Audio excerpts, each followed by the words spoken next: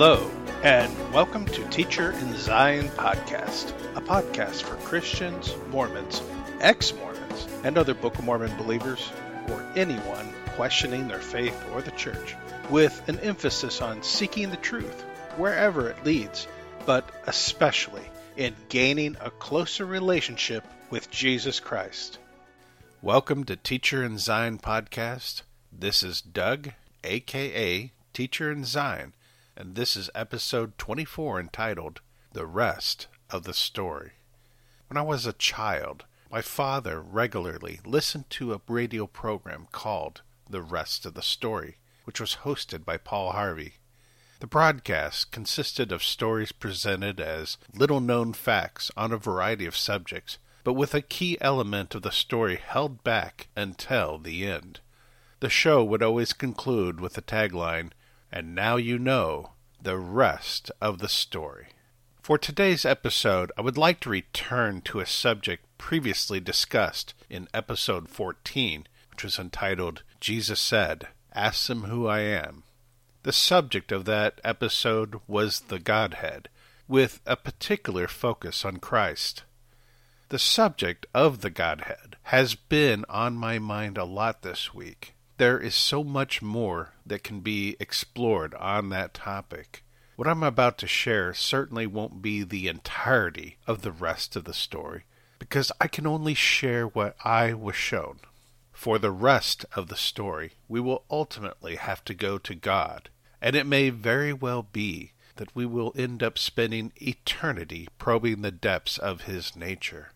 But I do hope that the additional information shared in this episode will help begin to fill in some important gaps left from the previous episode, which will show aspects of both the triune nature of God as well as His oneness. The subject of who Jesus is, being the Son of God, and yet also God in the flesh, can be controversial. This much is obvious. When I began asking the Lord about the nature of the Godhead all those years ago, my motivation for doing so was that certain men in the church were contending over the topic at that time. I did not want to add to the confusion, and I wasn't seeking to be vindicated for any view of my own. In the previous episode, I shared quite a lot about what the Book of Mormon had to say on the topic. I believe that record may have more to say on the subject than the Bible itself. Even so, many Christians have managed to come to the belief, from the Bible alone, that Jesus is God, who came in the flesh. However, we should also acknowledge that Jesus, in many places, spoke about His Father in heaven, who we are to pray to in His name. We cannot simply ignore those verses. We can find scriptures that support both of these views. So how do we reconcile them? It has been on my mind to revisit this topic and share additional information I received from that revelation all those years ago. In doing so, I hope to better round out the discussion and reveal a broader picture of how both of these views can be true. So how can God be both three and one? A quintessential truth about the Godhead that we must acknowledge if we want to have any hope of beginning to understand it is that it is a paradox. A paradox is defined as a seemingly absurd or self-contradictory statement or proposition that, when investigated or explained, may prove to be well-founded or true. Science, and in particular quantum mechanics and the general theory of relativity, have encountered a number of paradoxes. It is hard to wrap our heads around paradoxes because they involve contradictory ideas or laws that shouldn't be able to exist at the same time, and yet they do. We have observed them. The very elements of creation are themselves a shadow of spiritual things. So, if there are paradoxes in nature, then there must indeed be paradoxes in the spiritual realm. Jesus is both the Son of God, but He is also God. And how can that be? The Scriptures tell us that there are no other gods besides the Lord, that there is only one God. If this is true, and we know that it is, then neither can there be three gods. Yet we are told that there is the Father, the Son, and the Holy Ghost, which is one God. That statement in itself reveals a paradox. And this is partially why, I believe, the Lord told me that it was impossible for the mind of fallen man to fully comprehend it. Even so, as I approached the topic with him on a number of occasions, he seemed to be showing me that he could, indeed, lift our minds sufficiently to at least reveal it in part. Again, I was made aware of the fact that a true understanding will not be given to those who would use that knowledge to contend with others about it. Contention is of the devil.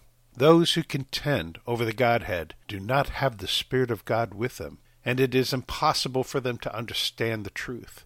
Even if there are truths to their argument, they do not have a real understanding. Remember, even Satan uses truth, and he will quote the Scriptures. When I went to the Lord about this topic nearly 15 years ago, he showed me an image in my mind to help explain. The image was that of a Venn diagram. At the time, I wasn't very familiar with the idea of Venn diagrams, but since that time I have seen them show up regularly on social media and in other presentations. If you watch this episode from the YouTube channel, you will be able to see this Venn diagram with all the labels as the Lord revealed it to me.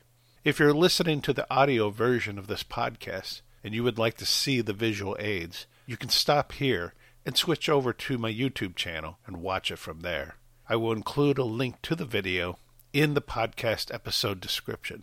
Or you can simply go to YouTube and type the word teacher and then put a space and then type in Zion as one word with no spaces between. You should find the YouTube channel, which has the icon of a tree. If you're not able to go to the YouTube channel, do your best to picture a Venn diagram which has 3 circles that are interlinked and overlap one another. One circle is on top, and the other 2 are in the lower left and lower right-hand corner. Then imagine a greater circle that encompasses all 3 of the inner circles, while also touching each of the 3 circles. If you can picture that in your mind, then place a number within each of the 3 inner circles. 1 in the top circle, the number 2 in the lower left, the number 3 in the lower right. Here we have 3 inner circles representing the Trinity. These are the 3 manifestations of God. In Genesis, we are told that man was created in the image of God. We are also told from our scriptures that God made man from the dust of the earth. That's one component. He then breathed his spirit into man. That's the second component, which made the third component when man became a living soul. This may be a new thought for some of you. You may need to get a revelation of it to fully see it. But the third component, the soul, is not simply the combination of the first 2 components. Rather, the spirit and the body make possible the soul, as the soul is really something greater than the sum of its parts. It is the combination of the spirit and flesh that allows there to be a veil that protects our agency and allows us to make choices. The spirit that came from God is perfect. It knows God, and it knows our mission. It remembers the pre-existence, and encoded in the spirit of life that God breathed into us is the programming, if you will, or the knowledge of who we are intended to be. You might call it the purpose of our creation. It is what inspires us sometimes to fulfill this mission, if we will listen to it. We develop our souls as we grow up and learn, make choices, and experience the consequences of those choices. We develop our soul ultimately during the duration of our lifetime, and it becomes the very essence of who we are. So man, being made in the image of God, is also a triune being, or in other words, we are composed of 3 parts, and yet we are also simply one being, one person. So getting back to this Venn diagram of the Godhead, In the topmost inner circle labeled number 1, let's also label this Father. In circle number 2, let's label that Son. In the third circle, label it Holy Spirit. In this Venn diagram, if we've drawn it correctly, you will notice that there are considerable portions of each of these three components of God that are indeed separate and outside of the other two components. This is why it is possible for the Son to come down and walk among us, suffer temptation, and be crucified. This was the job of the Son that he had to take on, to perform. It was his role to fulfill, and not the role of the Holy Spirit, for example, to be crucified. At the same time, you can also see that each of the three inner circles also intersect and overlap in certain areas. There are areas where the Son and the Holy Spirit overlap. There are areas where the Father and the Son overlap. And there are areas where all three overlap. Now, if we draw the outer circle that encompasses all three inner circles, if you label the upper left-hand quadrant as number 4, the upper right-hand quadrant as number 5, and the lower quadrant as number 6, then label the intersecting parts between the three circles. In the mid to upper left-hand area, number 7, mid to upper right-hand area, number 8, and lower mid area can be labeled 9. Finally, in the very center, in the place where all of these circles intersect, forming a triangle at the very core, we can put the number 10. 10 different sections. Now, if you look up the meaning of the number 10 in the Bible, you will see articles telling you quite a bit about this number. 10 indicates God's authority, his completeness. It represents order and divine perfection. Well, that fits pretty good with this Venn diagram. The number 10 is mentioned 242 times in the Bible, and it also indicates union or collection in Judaism. In another article I read, it said that rabbis also regard the number 10 as a cohesive system of smaller parts that combine to create something whole. This belief is why many rabbis regard the number 10 to indicate holiness and a resting place for God's presence, or the Shekinah glory. In Genesis, God created 10 things on the first day of creation and 10 things on the 6th day of creation, declaring that it was good. We have a 10% tithing law in the Old Testament. There are 10 commandments that he gave to Moses, the 10 plagues upon Egypt, 10 times in the Gospel according to John, where Jesus said, I am. Jesus uses the number 10 in a number of his parables, including the 10 virgins. There are then the 10 lost tribes of Israel that God has promised to restore, and I could go on. So getting back to our Venn diagram, I was shown that this outer circle and everything within it is God. And there is only one God. The three components within it are not three separate people or beings, but they are three separate components, or rather manifestations of God.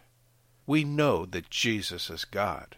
The title page of the Book of Mormon tells us that the purpose of the Book of Mormon is to be a witness to Jew, Gentile, and Lamanite that, quote, Jesus is the Christ, the eternal God, end quote. The Father is also God, as is the Holy Spirit. These three are one God. So God is able to manifest himself to us in any of these three ways. Each of these three manifestations has its own individual role and purpose in our lives. Just a quick side note here, and something that I just now realized. Since there's 10 distinct areas on this Venn diagram, if you take out 3 for the Holy Trinity, that leaves 7 distinct spaces. 10 minus 3 is 7. The 7 spirits of God mentioned in the Bible in multiple places. What do you think? In the previous podcast, I had used the example of our own earthly father. He had to wear different hats, depending on the role he needed to fulfill. To you, he was a father. To your mother, he was a husband. To his coworkers, he may have been their supervisor.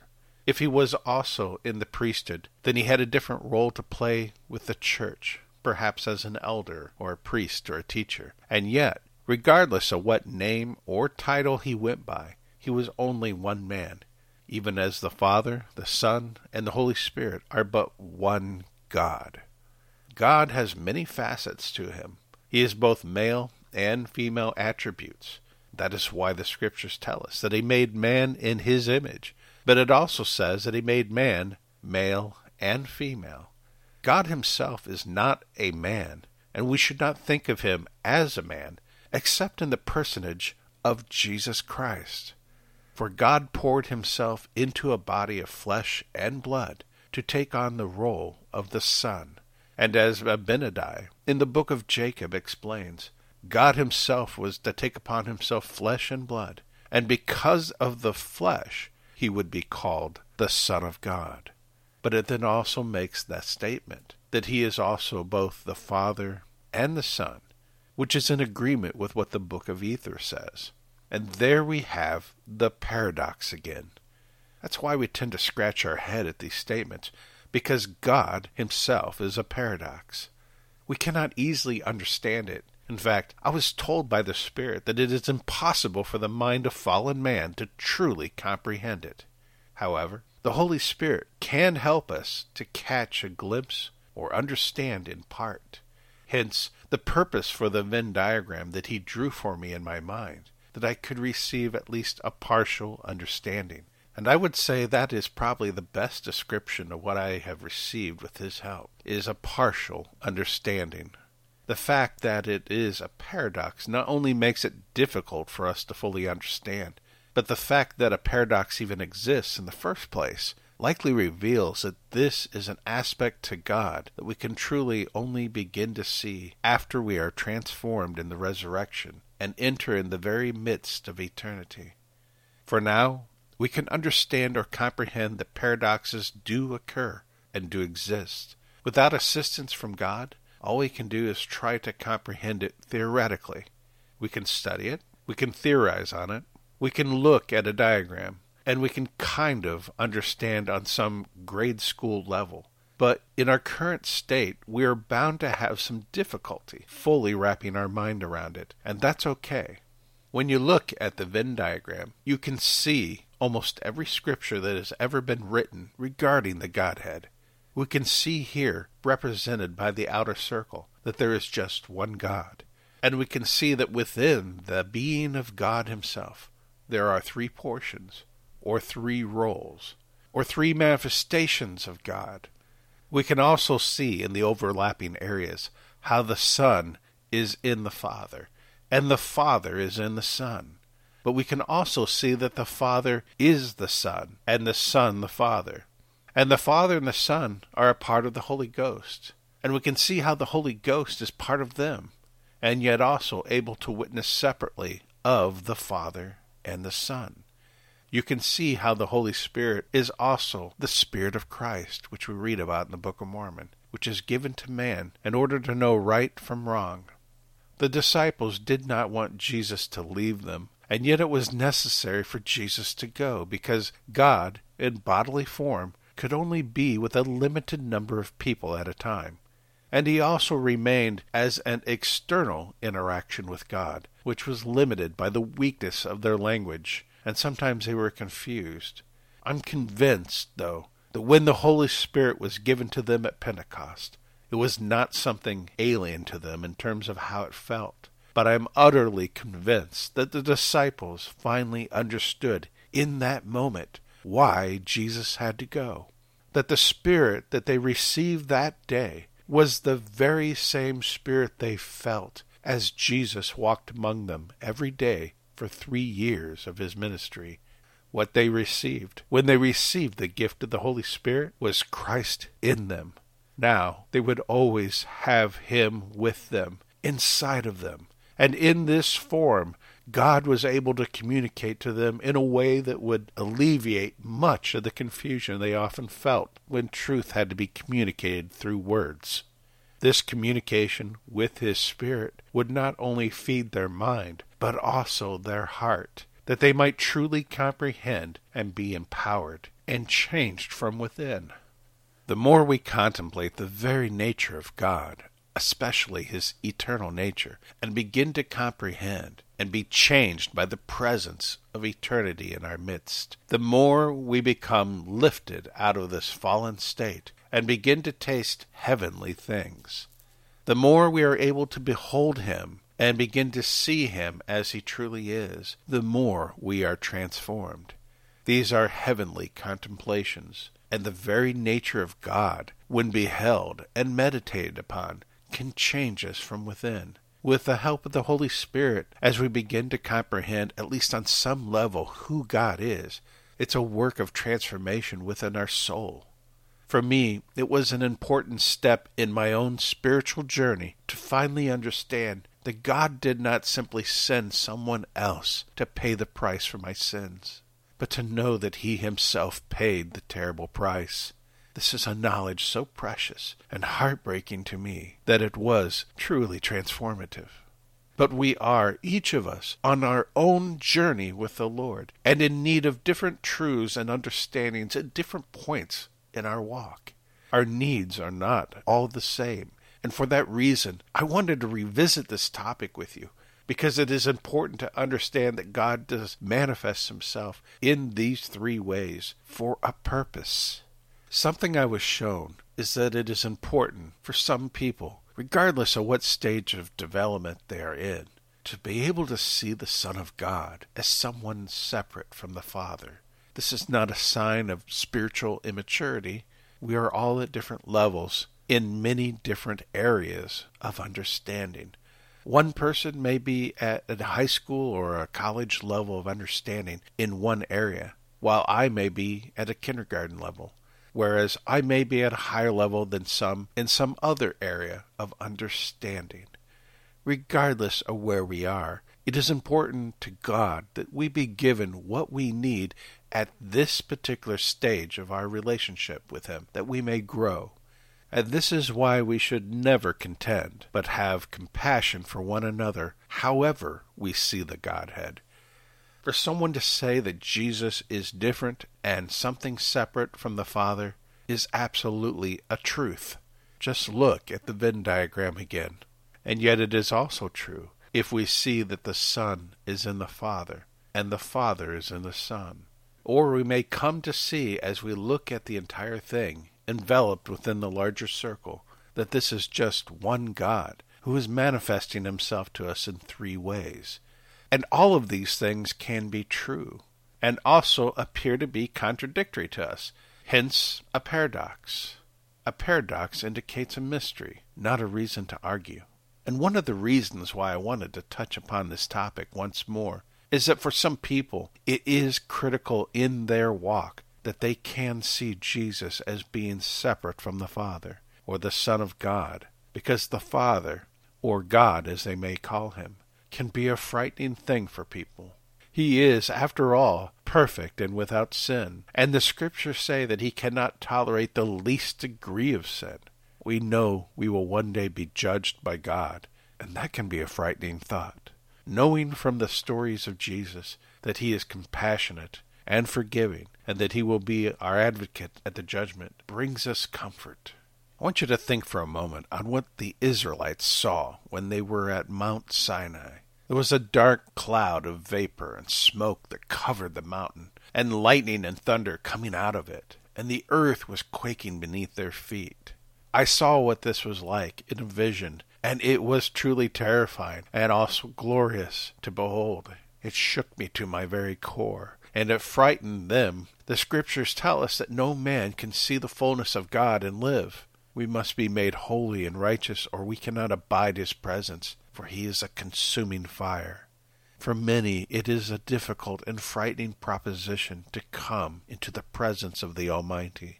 And it is for this reason that God took upon himself flesh and blood, that we would see someone not entirely unlike ourselves, someone who suffered temptation, felt sadness and joy. We see that Jesus wept at the tomb of his friend. He battled with doubt in the garden. But above all, contrary to the harshness of the law, he showed compassion. He was kind even to sinners. So long as they didn't vainly think of themselves as holy and righteous, he forgave them. We see him as the Savior walking on the water, calling on us to step out of the boat, but also know that he will be there to grab hold of our hand and lift us up when we fail. And this is one of the reasons that some must see him as a separate person from his Father. And this is something that touches my heart deeply. It is one of the reasons I felt compelled to visit the subject, because we need to refrain from arguing about such matters. It is not essential to our salvation or part of the requirement of the doctrine of Christ that we must all see eye to eye on this particular topic.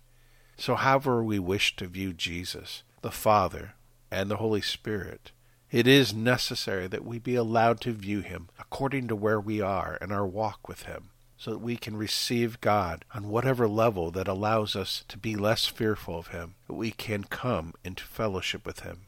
If Jesus must simply be the Son of God for men to receive him, so that we can view him as our advocate to the Father, we are free to do so. And the Scriptures will reveal that side of him to you. It's not a fable. It is the truth. You're not in error for believing that. It is entirely true that he is the Son of God. At the same time, there are those of us who will look at Scriptures, like in the book of Ether, where the brother of Jared sees the finger of God touching the stones to make them light up. It is the very same finger that wrote upon the stone tablets for Moses. And it frightened the brother of Jared so much that he fell to the ground, fearing that God would smite him for seeing his finger. When God asked him why he had fallen to the ground, the brother of Jared confessed that he had never supposed that God had a body of flesh. God then revealed his whole body to him, and told him that because of his great faith, he was now able to see that he, God, would take upon himself a body of flesh and blood. And then he tells him, quote, I am Jesus Christ, I am the Father and the Son, end quote. And because the brother of Jared knew this, God told him that he was now redeemed from the fall. What a statement. So, is Jesus separate entirely from the Father? The answer is both yes and no. He is a paradox. But this we know from the Scriptures. We are told under no uncertain terms that there is but one God, not many, and not even three gods. And he manifests himself to man in three different ways, with each of those manifestations serving its own unique purpose and its own unique role in our lives. As we mature and grow ourselves, our view of the Godhead may also change. And when we shed our corruptible bodies and put on incorruption, we will surely continue to grow and expand in our understanding regarding the very nature of God. The paradox of the Godhead cannot be fully comprehended by us in our present state. God is not constrained by human limitations. He is able to listen to each and every single one of us and give his full attention to millions of people simultaneously. And yet, his attention is not divided. He is never distracted, nor can we ever stretch his capabilities. He is able to give each one of us his full, undivided attention, as if we were the only person in the universe. How can God give us his undivided attention while doing the same for everyone else? It's a paradox. What is impossible for man is not impossible for God. He is everywhere at once. He knows all things. He comprehends all things. He is the Father, the Son, and the Holy Spirit simultaneously. He is all those things in one eternal being that has no beginning or end. Thank you for taking time out of your day to join me.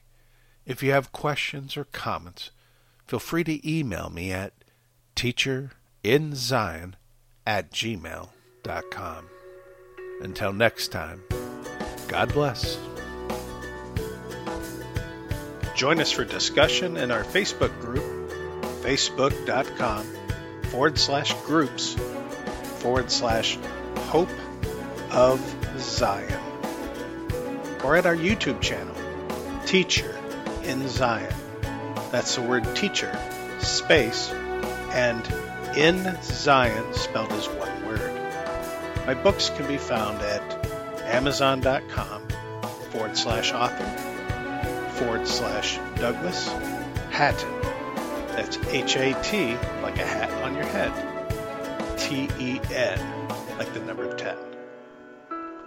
Until next time.